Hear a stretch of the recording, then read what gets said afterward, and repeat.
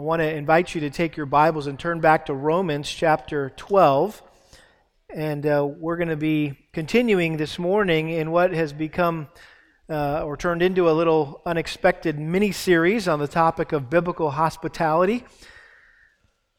And I titled the original message, "The Habit of Hospitality," based on the phrase here in in Romans chapter 12, verse 13, where it says that we are to be practicing hospitality, that part of loving one another is to practice hospitality. And so the indication there is that hospitality is something that we do routinely or habitually.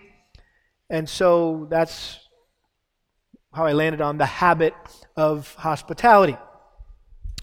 But the deeper I've gotten into my study on this vital but often neglected command to every believer, I think a better title might be this: A Hospitable God and His Hospitable People. And one of the most helpful resources that I've been using to study this subject is a book by two guys named Dustin Willis and Brandon Clements. They were church planters who one of their core principles or pillars of their church was hospitality. How are we going to reach this community, that they were in, planting the church, with the gospel? Well, let's use our homes as weapons for the gospel. And so they wrote a book about their experience. It's called The Simplest Way to Change the World: Biblical Hospitality as a Way of Life. And it's an excellent resource. In fact, so much so that I want every one of us to read it. And I just think it's something that we need to be thinking about, and we need to be grappling with, and we need to be talking about together. And so you're going to have an opportunity after the service is over to go out into the lounge area out in front of the Resource Center and purchase a copy of this book. And I'm going to invite you, and I'm going to be inviting you to join me on Wednesday nights for 6 weeks to talk about this and to go through the study guide together in small groups. We have a small group ministry in place in our church. We call it Grow Groups.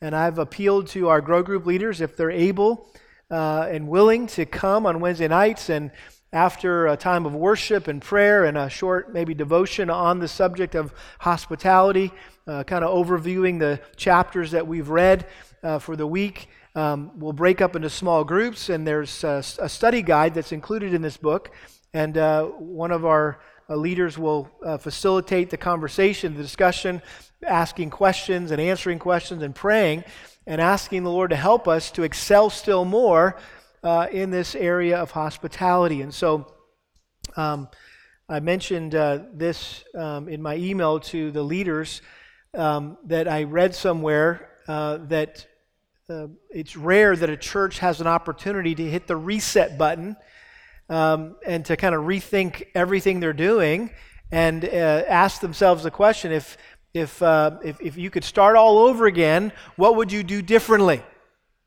And this COVID shutdown has really given us that opportunity. And so as I was thinking about that, if we were to start Lakeside Bible Church all over again, if we were to plant it tomorrow, what would we do differently? Well, one of the things I think I would have made a greater emphasis, or given greater attention to and greater emphasis on hospitality and how we can build not only relationships within the church members, but how we can reach new members and new folks with the gospel by opening up our homes. And so that's essentially what these guys did, and they saw God use their simple acts of kindness, reaching out to friends and neighbors and coworkers, simply offering to have them over for a meal, was really life-changing, and transformed their church and transformed their community, and was foundational in really building or planning and building and establishing a new church. And so to whet your appetite, I guess, or to maybe prime the pump a bit, to draw you in and to motivate you to want to read this book and to go through it with us this summer, let me read for you a quote that I've found very encouraging and very challenging, and is really, you've already heard me say some of these things because this is how I've been processing what I've been reading, and so listen to what these guys have to say. The entire Bible is a story about God's hospitality. The Bible begins with God making a home for humanity to dwell with Him in a garden, and the Bible ends with God making a home for believers to dwell with Him in a city. God is a gracious host, constantly welcoming in wayward sinners who deserve His wrath, a people whose only hope is that He would show them undeserved hospitality. If ever there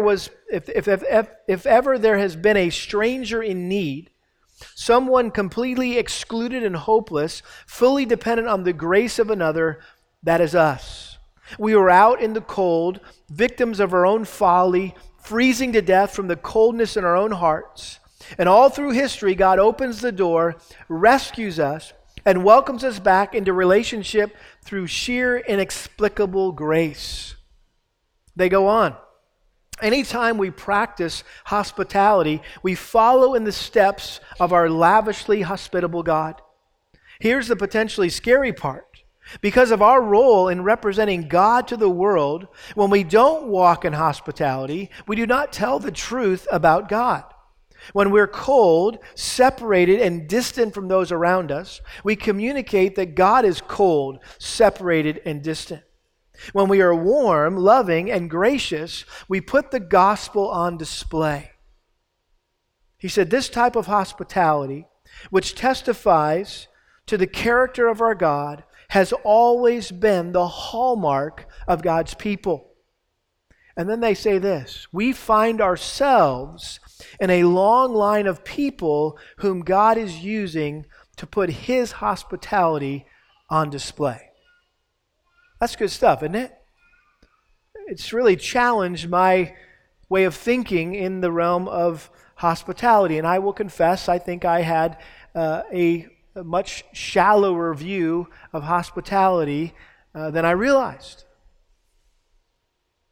And it's exciting for me to think that I'm part of this long line of people that God is using who are recipients of God's hospitality, and now we can display His hospitality to others. Well, it all began with the nation of Israel in the Old Testament, who God rescued from bondage to Egypt and provided a home for them in Canaan, a land flowing with milk and honey, again showing God's lavish hospitality. And God commanded the Israelites to show love to strangers, since they themselves had been strangers in Egypt. And by loving strangers, they would exhibit the hospitable nature of God and extend His gracious, generous offer of salvation to the surrounding nations. God selected Israel to be His chosen people, but His ultimate design was to use them to attract the attention of the rest of the world and invite people from every tribe, tongue, and nation into a relationship with Himself. The climactic display of God's hospitalities was when He sent His Son Jesus to die in the place of sinners, so that all of those who would repent and believe in Christ could be members of God's household. That's what we know as the gospel. The good news of what God has done through Jesus to save us from our sin. And one of the best ways that we can show that our life has been transformed by the gospel and share with others how their life can be transformed by the gospel is to be hospitable. And that's why it's so important that we develop a heart for and a habit of showing hospitality to people that we know and people that we don't know, to believers and to unbelievers alike. And I've said this the last 2 Sundays, that hospitality is one of the most effective means to build closer relationships with others in our church. It's one of the most effective tools to build bridges to people in our community for the sake of the gospel. And so as such, it has the potential to radically transform our church and our community. And so we've been talking about this subject of hospitality. We broke it up into two parts, the biblical explanation of hospitality and the practical execution of hospitality. And so we've already looked at the biblical explanation of hospitality. We saw how hospitality was defined.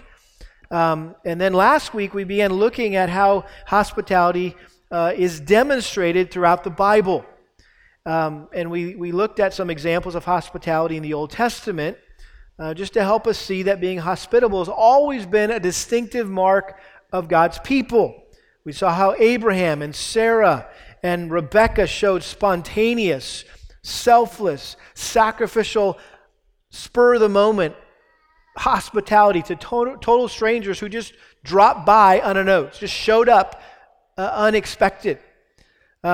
We saw David showing hospitality to Jonathan's son's named Mephibosheth, the crippled boy of his best friend, by inviting him to eat at the king's table regularly. And that really is a picture, that whole story of David and Mephibosheth is a story of Christ in us. That we are those crippled kids, if you will, crippled by sin, and have been invited to eat at the king's table regularly. And here we are again, eating another meal at the king's table. Amen? That's the good news of the gospel. Job never missed an opportunity to show hospitality. One of the traits of the godly woman in Proverbs 31 was a hospitable heart. And so that's where we ended last week. And so this morning I want to turn now to the New Testament and see how hospitality was demonstrated or displayed there. And ironically, the first example of hospitality in the Gospels is actually a negative one. In fact, according to my friend Cliff McManus, who I went to seminary with, he wrote an excellent little book called What the Bible Says About Hospitality. He says that what we see in the Gospels is the greatest miscarriage or negligence of hospitality that the world has ever known. You say, what is he talking about? Well, he's referring to John 1:11, which says this about Jesus. He came to his own, and those who were his own did not receive him or welcome him. Jesus was despised. He was ridiculed. He was rejected. He was ultimately murdered by the very ones that he came to save. And on a practical level, the inhospitable treatment that Jesus had to suffer and endure all started at his birth. And you know the story, Luke chapter 2. We won't take the time to read it, but Jesus' parents were turned away from their hometown inn and directed back to the barn, if you will, right?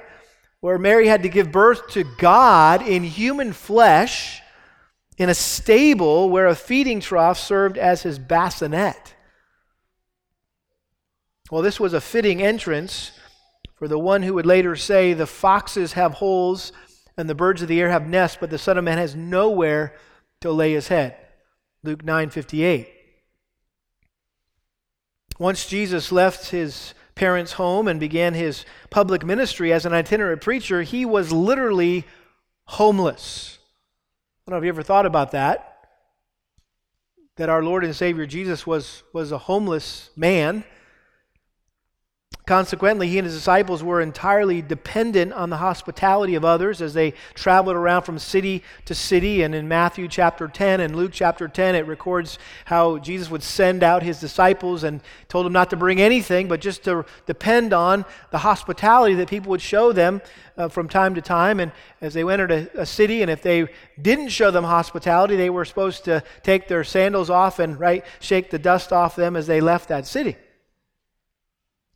Peter and his wife extended hospitality to Jesus and the rest of the disciples whenever they were in Capernaum, which is up in the Galilee region. Mary and Martha, when Jesus would travel down to Jerusalem, would open their home. It was really probably Lazarus was there as well, Mary and Martha and Lazarus. They would open their home to Jesus and his disciples on multiple occasions. We see that in Luke chapter 10, and of course we know that story of Mary rushing around trying to make a meal for Jesus, or I should say Martha was doing that, and her sister Mary was just sitting at Jesus' feet, and Martha got frustrated with her little sister and ultimately took out her frustration on Jesus. And Jesus, don't you care that I'm doing all this work and she's just sitting here, my lazy little sister? And he corrected her, and we're going to talk a little bit more about that in a moment. But that was one of Jesus' favorite places. And it's okay, by the way, to have a place where you just kind of love to go and rest and relax, and it's easy in the sense that you don't have to work real hard because you know the people and you love them and they love you, and you can just be yourself. That was probably the home of Lazarus and Mary and Martha for Jesus. Some invited Jesus into their homes with evil motives, which was evidenced by how they neglected to perform what were considered the customary acts of hospitality in those days. Turn to Luke chapter 7. Luke chapter 7, and here is that familiar story where Jesus was invited by Simon the Pharisee over to his house for dinner. And Simon got a lot more than he bargained for. He was looking to set up Jesus and kind of catch him in some error. But notice how Jesus turned the tables on him. Luke chapter 7, verse 36. Now one of the Pharisees was requesting him to dine with him, and he entered the Pharisee's house and reclined at the table. And there was a woman in the city who was a sinner, and when she learned that he was reclining at the table in the Pharisee's house, she brought an alabaster vial of perfume. And standing behind him at his feet, weeping, she began to wet his feet with her tears, and kept wiping them with the hair of her head, and kissing his feet, and anointing them with the perfume. Now when the Pharisee who had invited him saw this, he said to himself, if this man were a prophet, he would know who and what sort of person this woman is who's touching him, that she's a sinner. He might have not said it that way, but probably how he was thinking, right? And Jesus answered him, Simon, I have something to say to you. And he replied, say it, teacher. And then he went to tell a story. He went on to tell a story here. A moneylender had two debtors. One owed 500 denarii and the other 50. When they were unable to repay, he graciously forgave them both. So which of them will love him more? Simon answered and said, I suppose the one whom he forgave more. And he said to him, you have judged correctly. Turning toward the woman, he said to Simon, do you see this woman? I entered your house. Now note this. You gave me no water for my feet, but she has wet my feet with her tears and wiped them with her hair. You gave me no kiss, but she, since the time I came in, has not ceased to kiss my feet.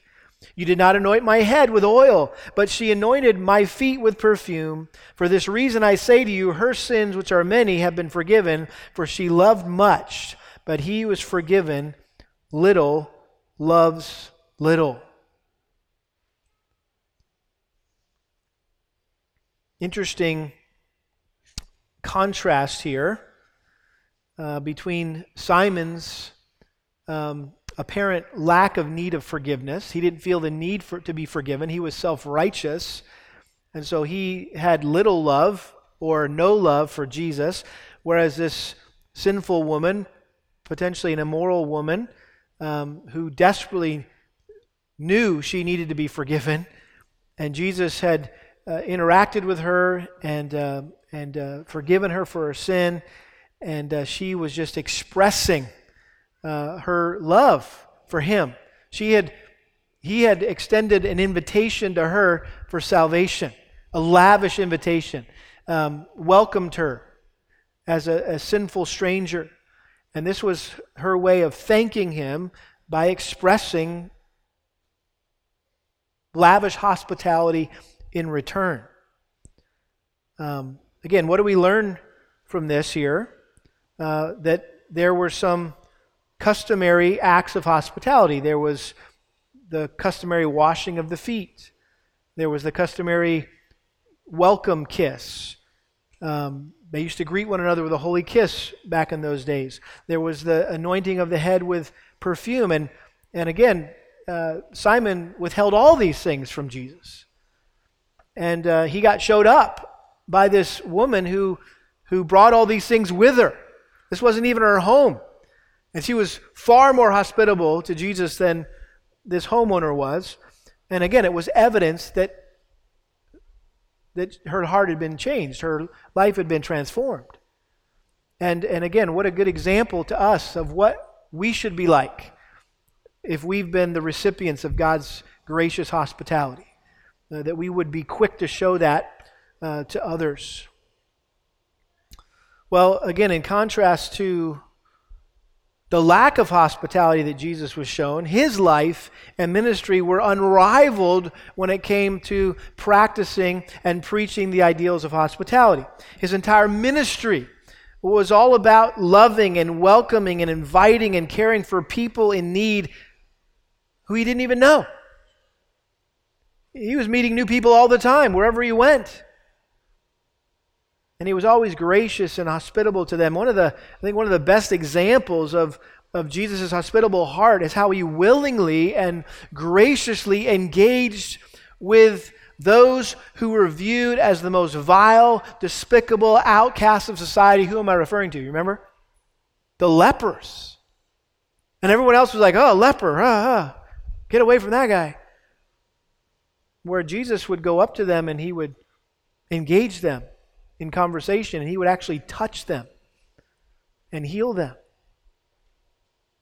In addition to the hospitality that Jesus modeled toward everyone he met, he also provided practical instruction on hospitality.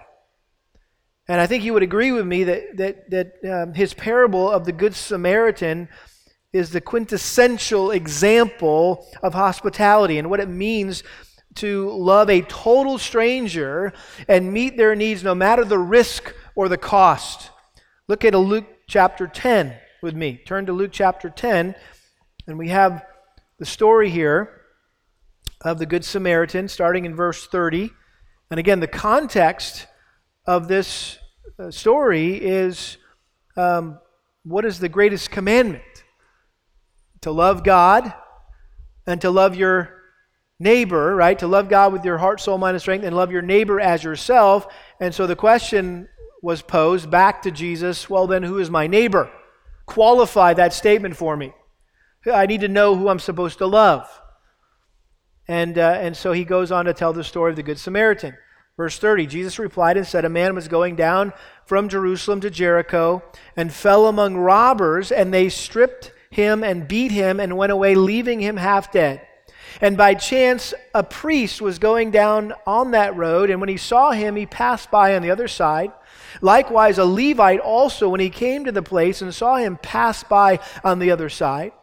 But a Samaritan, the half-breed, who was on a journey, came upon him, and when he saw him, he felt compassion and came to him and bandaged up his wounds, pouring oil and wine on them. And he put him on his own beast and brought him to the inn and took care of him. On the next day, he took out 2 denarii and gave them to the innkeeper and said, take care of him, and whatever more you spend, when I return, I will repay you. Which of these 3 do you think proved to be a neighbor to the man who fell into the robber's hands? And he said, the one who showed mercy toward him. Then Jesus said to him, go and do the same. Interesting how the Lord turned that story. He was asked the question, well, who is my neighbor? And that story wasn't about who your neighbor is. The question is, are you a good neighbor? Not to borrow from Mr. Rogers, right? But the point is, it's not about the other person. It's not about who your neighbor is. It's, are you neighborly?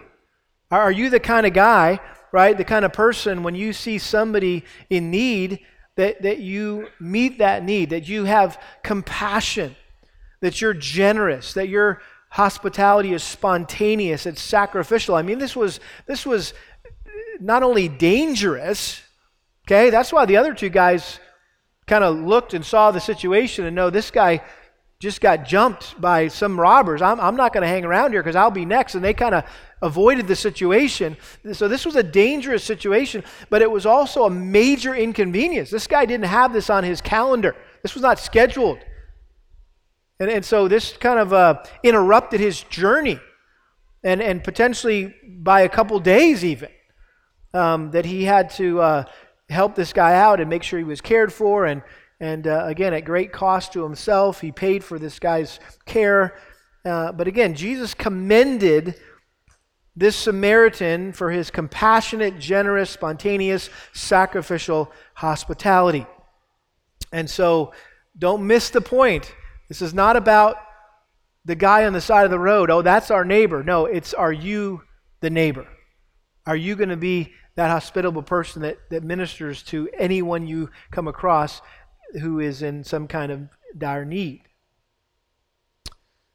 Jesus also instructed us to not just invite our friends and relatives over for lunch or for dinner, but to invite the outcasts of society, the needy, the neglected, and those who would never be able to repay us by inviting us over to their house, which is typical, right? We have someone over to our house, or we take someone out and we pick up the bill, and like, okay, I owe you one. Next one's on me, right? We kind of have this, hey, you did something for me, I'm going to do something for you, like we owe one another something. And he's saying, hey, don't do that. Look in Luke chapter 14. If you're just tracking along with me there, Luke chapter 14, we're walking our way through the Gospel of Luke. Luke chapter 14, verse 12. Luke 14:12, and he also went on to say to the one who had invited him, again, Jesus being invited to a wedding feast, and he took advantage of the opportunity, a teachable moment, and he said, when you give a luncheon or a dinner, do not invite your friends or your brothers or your relatives or rich neighbors. Otherwise, they may also invite you in return, and that will be your repayment. But when you give a reception, invite the poor, the crippled, the lame, the blind, and you will be blessed, since they do not have the means to repay you, for you will be repaid at the resurrection of the righteous. Hold that thought. We're going to see how Jesus applies this later on in Matthew 25 as a criteria for Judgment Day. But notice what Jesus went on to say when those who were reclining said, "Blessed is everyone who will eat bread in the kingdom of God." Jesus responded, verse 16, a man was giving a big dinner, and he invited many, and at the dinner hour he sent his slave to say to those who had been invited, "Come, for everything is ready now." By the way, Jesus is telling a story about God, who's prepared this big dinner, and he's invited many to come to enjoy it. But they all alike began to make excuses. The first one said to him, "I bought a piece of land and I need to go out and look at it. Please consider me excused." Another one said, "I bought 5 yoke of oxen and I'm going to try them out. Please consider me excused." Another one said, I married a wife, and for that reason I cannot come." Apparently she didn't want him to go. He couldn't get the kitchen pass. I'm just kidding. That's not why he couldn't go. And the slave came back and reported this to his master. Then the head of the household became angry and said to his slave, "Go out at once into the streets and lanes of the city and bring in here the poor and crippled and blind and lame." And the slave said, "Master, what you commanded has been done, and still there is room." And the master said to his slave, "Go out into the highways and along the hedges and compel them to come in, so that my house may be filled. For I tell you, none of those men who were invited shall taste of my dinner." In other words, Jesus, if you will, practiced what he preached. Jesus is God, right? And so this is the heart of God, that, hey, he's got this big dinner. He wants to show hospitality. He's invited people to be saved, to have a relationship with him. And everybody has all these excuses. Why they're not going to, I don't have time for that, and I'll do it later, and excuse me from this or that. And he's like, okay, fine. I'm going to go on to other people. And he targets, again, who? The poor and the crippled and the blind and the lame. And he asks his servant to go out and compel people. Why? So that his house may be full. God wants a full house. Question is, do you want a full house? Or do you avoid having people in your house? Turn to Matthew 25.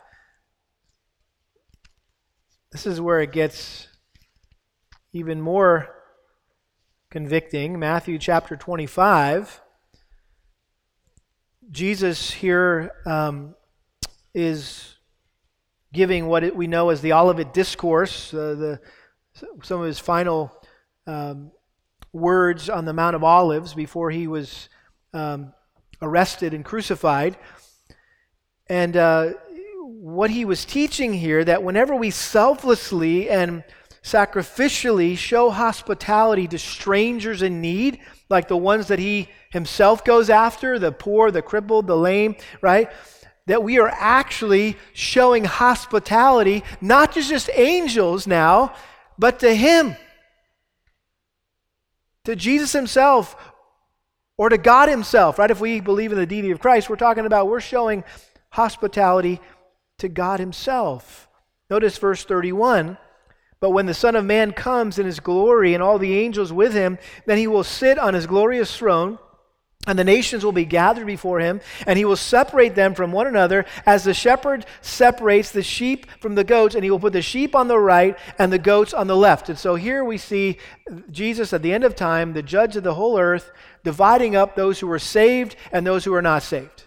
And those who are saved are described as sheep, and those who are unsaved described as goats. Verse 34, notice the criteria he uses to make the distinction between a believer and an unbeliever.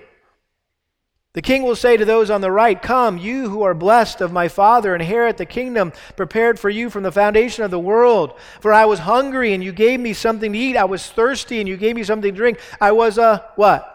"Stranger, and you invited me in. Naked, and you clothed me. I was sick, and you visited me. I was in prison, and you came to me." Then the righteous will answer him, say, "Lord, when did we see you hungry and feed you, or thirsty and give you something to drink? And when did we see you a stranger and invite you in, or naked and clothe you? When did we see you sick or in prison and come to you?"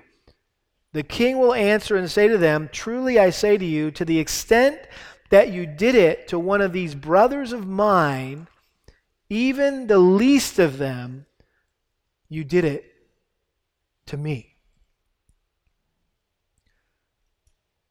Then he will also say to those on his left, "Depart from me, accursed ones, into the eternal fire, which has been prepared for the devil and his angels. For I was hungry, and you gave me nothing to eat. I was thirsty, and you gave me nothing to drink. I was a stranger, and you did not invite me in. Naked, and you did not clothe me. Sick and in prison, and you did not visit me." Then they themselves also will answer, "Lord, when did we see you hungry or thirsty or a stranger or naked or sick or in prison and did not care for you?" Then he will answer them, "I truly say to you, to the extent that you did not do it to one of the least of these, you did not do it to me. These will go away into eternal punishment, but the righteous into eternal life." Has any one of you ever equated hospitality with hell? Or a lack of hospitality with hell? This is a serious matter. This kind of bumps up the level here in the importance of this subject, hospitality. Again, I don't want anyone to go away thinking, "Oh, I failed to show hospitality that one time to someone, and I didn't care for that person, and that means I didn't care for Jesus, and now I'm going to hell." No, I'm not saying that. That's not what Jesus is saying. He's saying that the pattern of our life, right? Those who are truly saved give evidence of that, right? Those that have received the hospitality of God are sharing that and showing that to others. And when we do that, we're ultimately serving Christ. I'll never forget when I was a student in college. I went to a Christian college in California, and there was a custodian there. His name was Dave. And something wasn't quite right with Dave.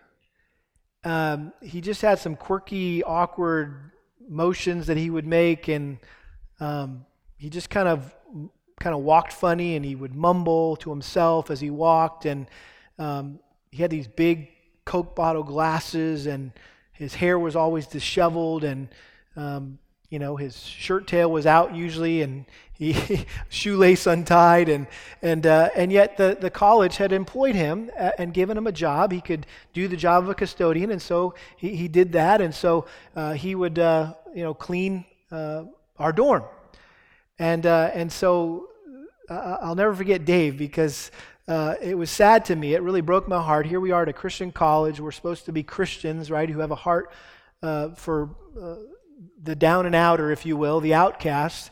And it seemed like Dave was laughed at and made fun of and snickered at more than he was loved. And so I thought, I'm gonna reach out to Dave. And so every once in a while I'd get a care package from my mom, and she would, the box of cookies or something would come in the mail, and so Dave was outside my dorm room, and he's vacuuming, just kind of doing his little wobbly thing he would do, and kind of mumbling to himself. And I'd say, Hey Dave, come on in. I got some. You want some cookies? My mom just sent me. And his eyes would get really big, and he would come into my room, and he'd actually grab a handful of cookies, and he'd actually lay down on my bed. And he would just lay there, and he'd just eat these cookies, and when he was done, there was just crumbs all over him, all over my pillow, and then he would typically catch a few Z's. He'd take a little cat nap, right, after he's done eating those cookies, and I'd just be in my dorm room going, okay, this is kind of awkward, but hey, this was Jesus, right? I'm loving Jesus, I'm serving Jesus, and then he would wake up, and he would go on his merry little way. And I remember one time I said, hey Dave, is anybody ever, where do you live? Like, I started to try to get to know, where do you live? And I live over in this apartment. And how do you get to work and back? And he rode his bike. And I said, what do you like to do? And he told me about his video games he liked to play. And I said, would it be okay for me to come by your house sometime? Oh yeah, sure. So I went by his house, and he lived in this like cave-like, dark, nasty apartment. And I felt terrible for this guy. And so hey, you like to go out to eat, and you like Arby's? And he's like, yeah, I like Arby's. Do you like curly fries? His eyes got really big. He loved curly fries. And so I remember sitting there across the table at Arby's and ordered him a meal, and here he was, just like a little kid in Arby's, And I was going to say a candy store, but he's in Arby's eating these curly fries, and he just had this big old grin on his face, and he didn't know how to carry on a conversation. He just kind of was chewing and smiling the whole time, and it was really awkward. I was like, didn't know what to really say, and I had to lead the whole conversation. But you know what? I'll never forget that guy. I can see him in my mind's eye like it was yesterday. And I thought, he's one of those least of these kind of people that most people just kind of cast aside and ignored and made fun of, right? But that was Jesus, kind of doing his little funny things through the hallways and the sidewalks of the Master's College. Proverbs 19:17, great summary of this concept. One who is gracious to a poor man lends to the Lord, and he will repay him for his good deed. Well, moving on from the Gospels into the book of Acts, we see how the early Christians provided and received hospitality so that there was no unmet needs in the church. Look at Acts chapter 2. Acts chapter 2, and again, this is a familiar passage. This is not going to be new to anyone here. But in Acts chapter 2, verse 42, it says, they were continually devoting themselves to the apostles' teaching and to fellowship and to the breaking of bread and to prayer. Everyone felt a sense of awe, and many wonders and signs were taking place through the apostles. And all those who had believed were together and had all things in common, and they began selling their property and possessions and were sharing with them all as anyone might have need. Day by day, continuing with one mind in the temple and breaking bread from house to house, they were taking their meals together with gladness and sincerity of heart, praising God and having favor with all people. And the Lord was adding to their number day by day those who were being saved.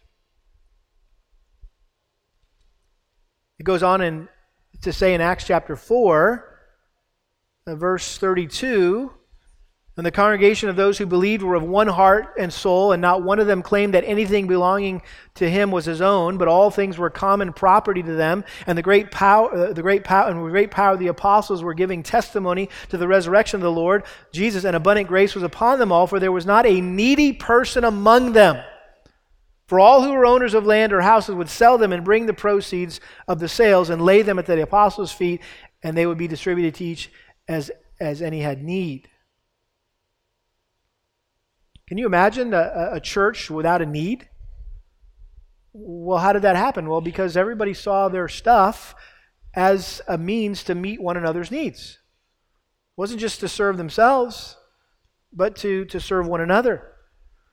And so they cared for one another. Now, I think another thing that we can note from this is that most churches in our day center around a corporate gathering in a physical building. That's what we're doing right now, right? We're gathering together corporately, and we're in a facility of some sort. Well, the early church did meet corporately. It says in the temple they would meet together. But as again, the authors of this book said it well, the church left the building. And in other words, we as the church left the building. And so the church wasn't confined to the four walls of the facility, the temple, the church building. Or it wasn't just confined to just one day a week. It continued throughout the week in their homes as they shared meals together and they shared their lives together with one another. And so you hear oftentimes in our day and age, hey, we want to go back to the New Testament model and we want to have house churches. And we appreciate that. Like, hey, that we don't necessarily need a building like this. We can meet in homes. That's what they did back then. We could do it today. That's sort of what our Grow Group ministry does. We've kind of got the best of both worlds, if you will. We have a facility where we can gather together corporately, but we can meet together in homes throughout the week. How about other examples here in the book of Acts? Simon the tanner. Simon the tanner in Acts chapter 9, verse 43. It says, Peter stayed many days in Joppa with a tanner named Simon. In fact, Simon's house became the base of operations for Peter to lead Cornelius to Christ, who was the first Gentile convert. So how cool is that? By simply opening his home, Simon just said, hey, you can stay here, Peter, that he participated in the spread of the gospel and reaching the first Gentile with the truth of salvation. How about Lydia? What a great example of hospitality she was. Lydia in Acts chapter 16, verse 15. A woman named Lydia from the city of Thyatira, a seller of purple fabrics, a worshiper of God, was listening, and the Lord opened her heart to respond to the things spoken by Paul. And when she and her household had been baptized, she urged us, saying, if you have judged me to be faithful to the Lord, come into my house and stay. And so this was, talk about fruit of salvation. I mean, she just immediately after she gets saved and baptized, she invites Paul and his companions to stay at her house. I think most of you by now have heard of a project that our church had the privilege of being a part of called the House of Lydia.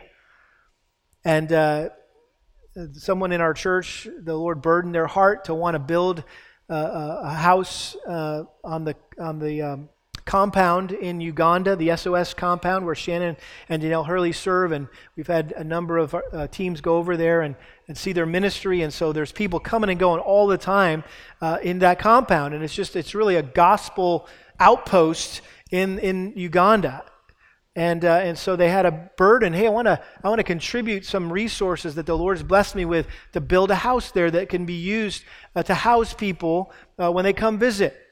And someone else in the church suggested, hey, why don't you call that the House of Lydia, based on Acts 16:15. And so it was really fun to see how all of you got behind that project and rallied behind that and contributed to that. And there's a house now in Uganda, built by members of Lakeside Bible Church that is being used all the time to host guests and travelers who come to serve and visit Sufficiency of Scripture's ministry. How about Philip the Evangelist? Acts 21 verse 18.